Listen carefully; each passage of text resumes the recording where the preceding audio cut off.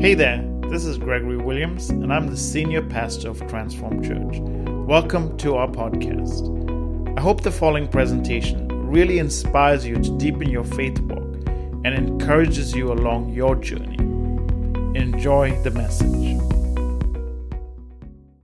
All right, Transformers, let's get started in the message this morning. And so last week, as you know, we've started in a series from the book of James called Test Proof. And today we want to go on a message entitled Faith for Your Future. Faith for Your Future. And so let's get into what James has to say. So James, as you know already, is the half-brother of Jesus. And after the resurrection of Jesus, he actually takes a very prominent position in the church in Jerusalem. And ultimately, he becomes this key leader in the church, and he's a leader of this brand new movement of Christ followers, which is so exciting because it's launching out into what Christ has called them to do. And so they have this great message and they have this great commission to go out and do what God has called them to do. And so James writes now, and so he's writing to the churches that have been dispersed. And you find this in Acts chapter 12. A situation has come up and the Roman authorities are bringing persecution to the church under Herod Agrippa, and so they kind of disperse. And so James writes to the church that's in dispersion to encourage them and let them know that God is with them, that if they stay faithful, God is going to be faithful to them.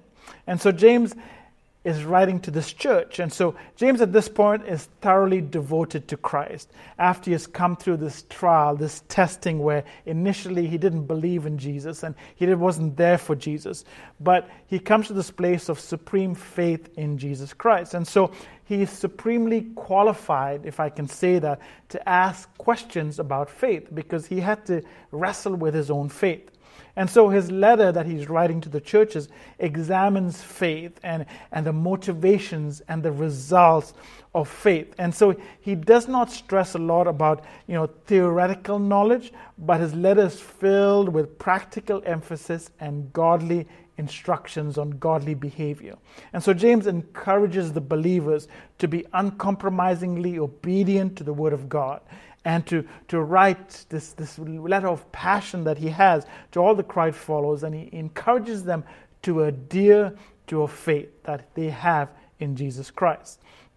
And what's important for us to understand is that James does not ask us if we have faith. He's writing to Christ followers, and so rather he asks this question, how good is your faith? That's the question that he's asking.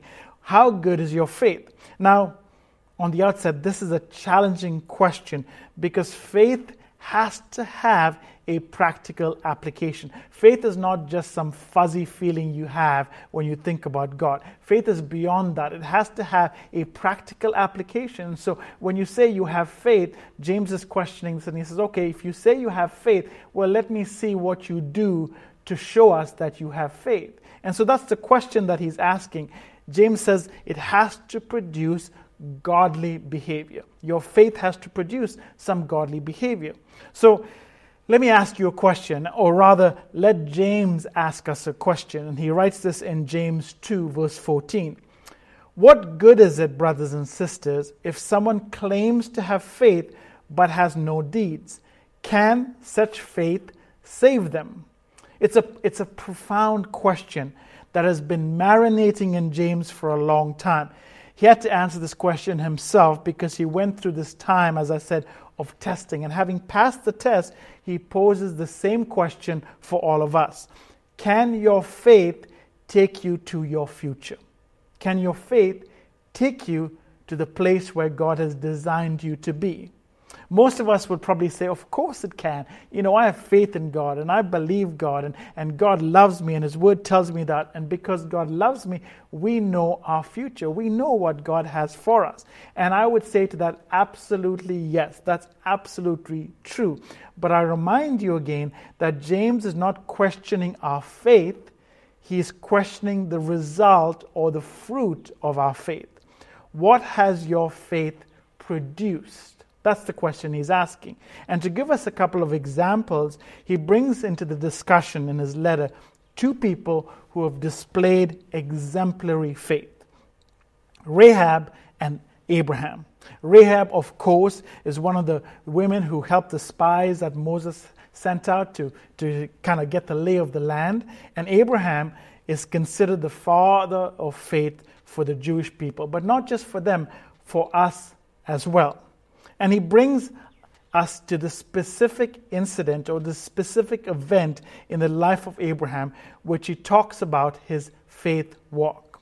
Remember, I once saw a program looking back a few years ago, scientists looking at a child's faith and trust in their mother. And so what these scientists did was they put a baby on a table, on a wooden table, and at the end of that table they had a sheet of glass. And so the sheet of glass was at the end of the table, and on the other side of the glass was the mother of the child. And so because the glass was obviously see-through, you can't really see it's there. And so they put the baby at the end of the table, and then they asked the mother to call this baby. And so they did this for a number of babies, and all of them was the same result. What happened was the baby started crawling towards the mother as the mother called out to the child. And as it got to the end of the table, it paused for a minute. But as the mother continued to call, this baby just stepped off. It didn't realize that there was no glass. It just stepped off in faith at the call of the mother. Of course, the child didn't fall. The glass was there to prevent the child from falling to the ground. But here's the thing. The scientists were trying to make a point that the baby or the child has so much faith and trust in the mother that they were willing to step off a table under the belief that their mother would be there to protect them, that this loving relationship would not harm them, that the mother would not let anything happen to them. And when you reflect on that, you have to ask this question, and you have to wonder the same thing. When God calls me to a place which is unfamiliar, is my faith and trust in Him that strong that I will step into the unknown to go where He calls? And I think that's the question that James is trying to get us to ask. Abraham, or Abram as he was known then when he first encountered God, did exactly that. He stepped out of his father's house and went to a land that was unknown, in a place that he didn't have any idea about, but he heard the call of God and he stepped out into the unknown. And so James is fast forwarding in Abraham's life, and he fast forwards almost 110 years from the time that Abraham was born. And of course, Abram's name has been changed to Abraham, which Abraham means the father of nations. And so Abraham has waited 100 years for the arrival of his son Isaac. And now at this time in James's attention to the scripture, James is telling us that Abraham is now at about 110 years old and Isaac is about 10 years old, as most theologians say. And God shows up in the night and he asks Abraham a strange request. Will you give me what you love the most? Will you give me what your future depends on? Will you give me the very thing that you waited your life for? Will you give me your beloved son? Before we get offended by this request from God, how can he ask such a question? How can he ask Abraham to sacrifice a son, a child? Let me remind you that God won't ask you for something that he's not prepared to do. Will God sacrifice a son? The answer we know, and Abraham probably didn't know at that time, was yes. God would sacrifice a son. He will sacrifice his own beloved son, the only begotten Son of God, Jesus Christ. He sacrificed his very son for you and for me. So Abraham, however, is faced with this test of his faith. Will he give to God what was to him his future? Because he was father of nations, and if he has no kids, how can you be a father that will inherit nations? And so here's the thing that he had to go through. Will God ask you to choose him over other things? Does he do that in your life? Does he do that in Abraham's life? And the answer again is yes, he will, and he does. What is more uncertain, however, is our answer. Will we say yes when God asks for something that we consider to be important in our life? And think about it for a second before you just answer. What do you love most in this world? If God said, give me that, or give up that, or surrender that, will you say yes? Will you say yes? Will you really? If I can be honest, I wouldn't say yes right away. I would struggle with that. I would struggle with it because if it's something that precious to me and God says, give it up, I would probably think twice and I would probably wonder. And so if we're going to be honest with ourselves and ask ourselves the question, would we? I think the question is, maybe we won't right away. What has God asked from you? Is it time to spend with Him that we haven't been spending with Him? Do you struggle with that? Is it finances that you struggle with to surrender? When God says, give me a portion, do we struggle to surrender that? Do we say, no, God, well, I need it and I require it and it's important and I need it for this and I need it for that? Is it a relationship that you have with someone that you think is so important, but it's actually bad for you, and God says, I want you to give that up? And we say, no, because I love this person so much, I'm just going to stick it out. But we're getting deeper and deeper into trouble, and we can't see a way out. And God says, I want you to give it up. But we think, we need this. It's too important for me. I'll be alone. I'll never be able to be with them. So I'm going to hold on to it, even though it's difficult. What is it in your life that you hold on to so tightly that you find it hard to give up? And so if God says, I want you to give up the very thing that you love the most, will you be prepared to give it up? And so when God asked Abraham to surrender Isaac, this would have been the most difficult thing that Abraham would have had to do. And so, but what does Scripture say? In Genesis 22 verse 3, it says this: when God asked him for Isaac, it says, early the next morning, Abraham got up, loaded his donkey, and took with him 2 of his servants and his son Isaac.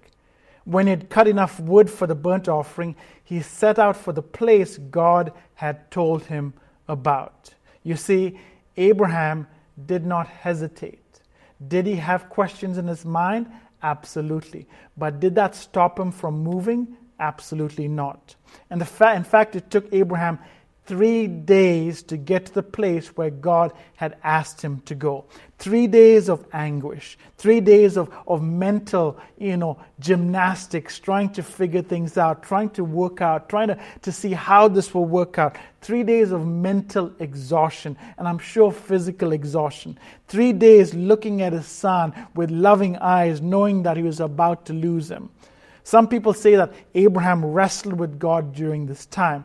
The Scriptures, however, don't reveal any of that. What it does say is that Abraham got up the next day and prepared wood for the offering. In fact, he knew right away, and he decided right away that he was going to be obedient to God. He didn't wait to get through all this time of wrestling to get to this place that God said before he decided to take up the wood for the offering. He got up and did that as the first thing. Abraham took steps in the direction of God's requests. And what I do know is that Abraham trusted God. He trusted God based on his experience that he had with God through the seasons of his life. He had walked with God a number of days. He'd seen his nephew Lot go out and do things, and God had rescued him, and God had used Abraham mightily, and God had used him to conquer the tribes and do marvelous things. And so he trusted God implicitly. And he knew that if God told him, God would show up and not let him down.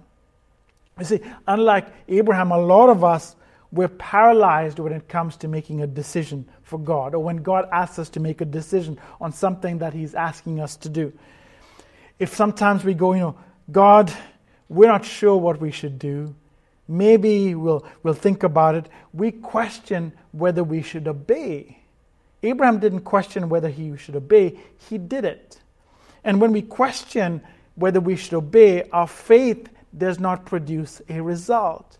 We might say we have faith, but there's no fruit to show for it. And when we question if we should do something that God asks, we stagnate our future. We are paralyzed by indecision, and any result of that action suspends us in a place, and therefore we do not inherit what God has desired for us. Time moves forward, we get older, seasons change, and we're the same. We feel the same. We feel stagnant. We feel like nothing's happening in our life. And we think, what's going on with me? Because I've not moved forward. And you see, you can't move forward in the place that God asks you to because we're reluctant to give up or to step out or to step up or to move out into the place that God has asked us to. And so we see things change in other people's lives and we question God and we say, God, how come things are happening in their life and his life and he seems to be moving forward and things are working out for her and things are going on in their life, and we say it feels like we're stagnant, and sometimes it feels like everything's moving but you're stuck and you're stagnant. You see, it's because we haven't stepped into the place that God has asked us to. We're struggling with that decision whether we would obey or not. And here's an important thing. God will not give you new instructions if you haven't obeyed the last instructions he's given you. He's not going to give you something new to do if you have said no to what he's asked you to do the last time. And so many of us, our future is on pause because we refuse to move into the season God desires for us. And we cry and we put up a fuss and we rebel and we get mad with God and we compare ourselves and we frustrate ourselves. And we don't know what to do. And we say, we don't know what's happening. And we do all of this, but we won't obey. Abraham obeyed God. Each step he took, those 3 days, took him closer to the place of surrender. He didn't run away, but he stepped towards. And maybe he struggled with giving up Isaac. Anyone would. I would. You would. But each step he took him in the direction that God asked him to go. He didn't get up in the morning and say, let me think this through, God. I really don't think that's you asking me that question because you wouldn't ask that.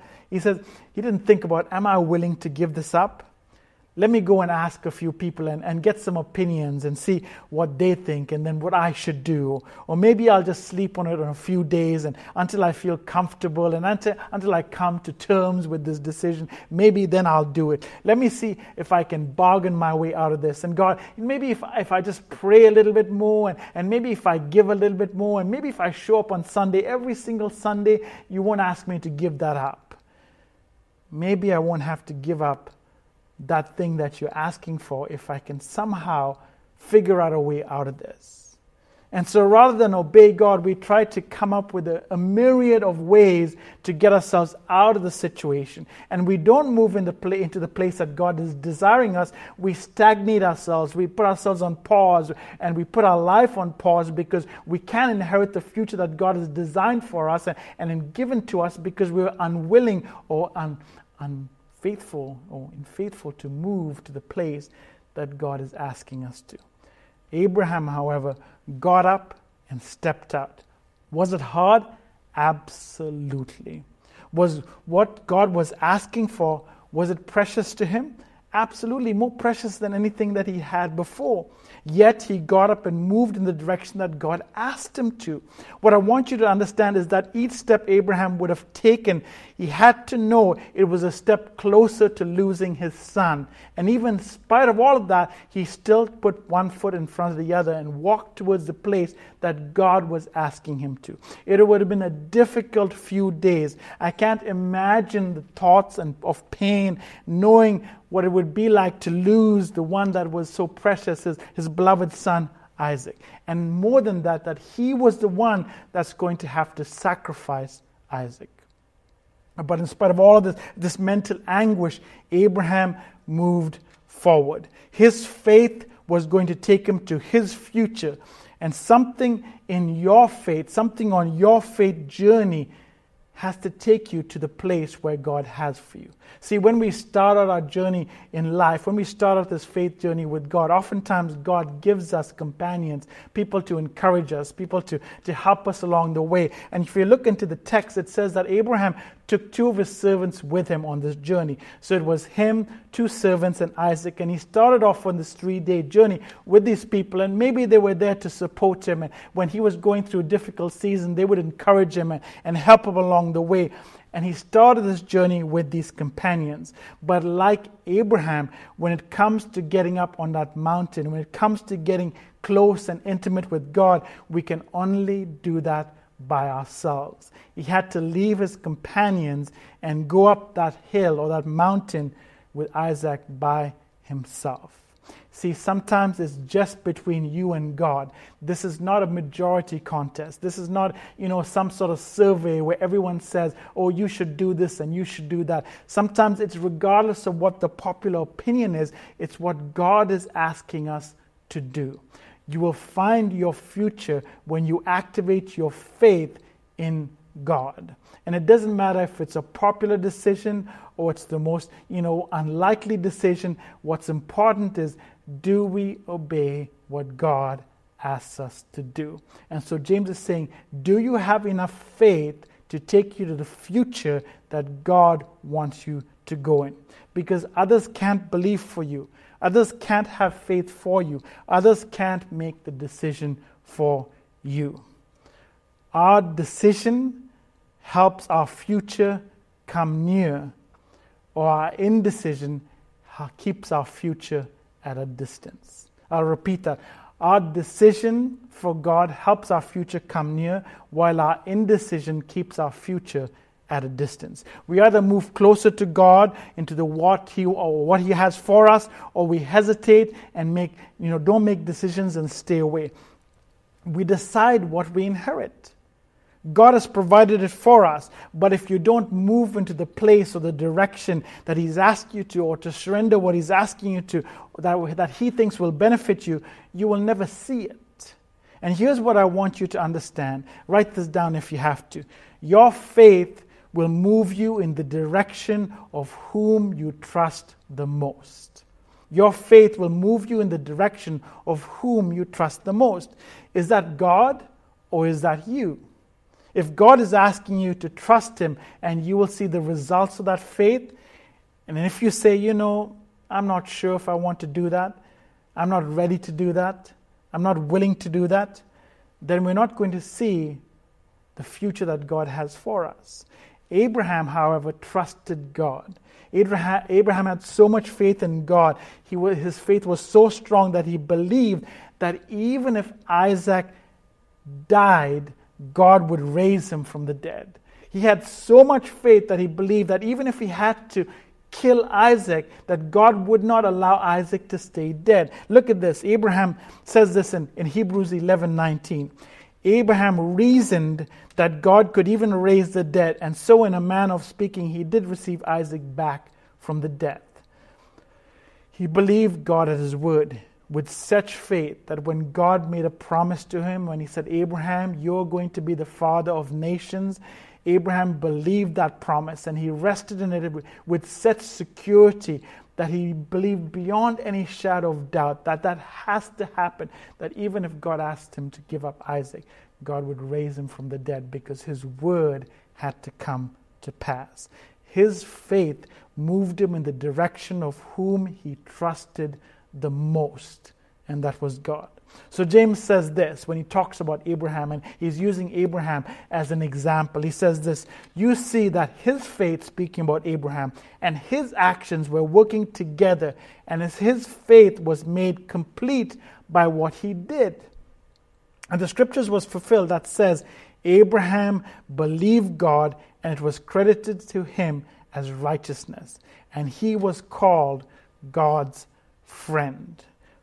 Friends, your faith produces your future. It takes you in the direction that God wants you to go. Your faith, in essence, James is saying, must produce an action for you to say yes to God and move into the direction that God wants you to go. If you say you have faith and you don't say yes to God, then what is the point of your faith? That is what he's trying to say. Your faith is ineffective. Your faith cannot save you. Your faith cannot help you inherit the future that God has for you. Your faith has to have an active component where you say yes to God. And when God says something to you, you answer with yes. Yes, no matter what it is, no matter how difficult it seems, your faith will move you in the direction of whom you trust the most. And so the question really is, did Abraham trust God? Absolutely. Do we trust God in every situation? That's something that we need to answer. You need to answer that for yourself. So the question that James wants us to really answer, the test proof of our faith, is, are you walking towards God or are you walking away from Him? Are you walking into the place He's asking you to go? Or are you saying, God, let me think about it, and I'm going to stay here and analyze it and think about it and work out the pros and the cons and whether I should or shouldn't, and maybe I'll do a survey and maybe I'll ask people and maybe get 100 different opinions before I do it? Or are we saying, God, I don't understand, and sometimes it feels difficult, but I'm going to say yes because my faith is going to get me to my future? Is what He's asking from you, is it too hard? Is it too difficult? Is it so wrong that we can't say yes to? Or do we just refuse to step in that direction? Or is God asking for something that is that difficult from us that we refuse to go to the place and the future that He has designed for us? See, every step Abraham took got him closer to the place of his future because he said yes. And every time we say no, unlike Abraham, we don't move forward. We remain stagnant and static in the place that we have designed for ourselves. If Abraham had not said yes, we wouldn't discover, or he wouldn't discover, some of the amazing things that God had for his future. See, the reality is if you didn't know, Abraham did not get to sacrifice Isaac. God provided another sacrifice. God provided Himself as a sacrifice. It's kind of prophetic and poetic at the same time. And it's at this place that God shows Abraham a different facet of his character. And Abraham comes to this understanding where it's this time that he calls God by this amazing name, Jehovah Jireh, which means the Lord who provides. See, God is the provider. And sometimes we don't see that because we refuse to step into the direction that He's asking us to go. And we're saying, how can I trust you? Because here's my supply, it's all around me, and this is my paycheck, and this is my supply, and this is my relationship, and this is what I have, and you're asking me to give it up. But where will the supply come from? But God is saying, child, I am your supply. I am your provider. I am the God who provides. It's not about what you put your trust in. But if you have faith, and even though it seems difficult, and even though it seems impossible, would you say yes? Because I'm taking you to a future that is going to be greater than you can imagine or even foresee. The future that you have is going to be great. God says, I have plans for you in Jeremiah 29 verse 11. Great plans to give you success and to prosper you and to bless you. But if we don't step forward when He says yes, does that mean that God doesn't love us? No, He loves us absolutely. Does that mean that we're not His child? No, we're still His child. But what it does mean is that we don't see the abundance that God has destined for us as we remain static and stagnant, as we refuse to follow Him into the place that He's asking us to go. See, God is our provider. And so James wants us to understand that God provides, but is your faith strong enough to say yes when He asks you to go into the valley of the shadow of death? Is your faith strong enough when He says, I want you to go into a difficult season and you don't understand when you're going to come out? And is your faith strong enough when you say, God, I don't know where my supply is coming from, I don't know what it is, but you asked me and I'm going to sow it into you? Do we have faith in God, or do we put our trust in the things around us? And so James asks us this question. He wants you to answer it. Will you let your faith take you to your future? Will you let your faith produce something great in your life? Will you let your faith help you become what God intends you to be? Friends, the challenge before us is simple. And James wants us to understand this. Can we say yes when God asks us for the very thing that we love the most? Are we able to give him what we think we need to get what he believes we need?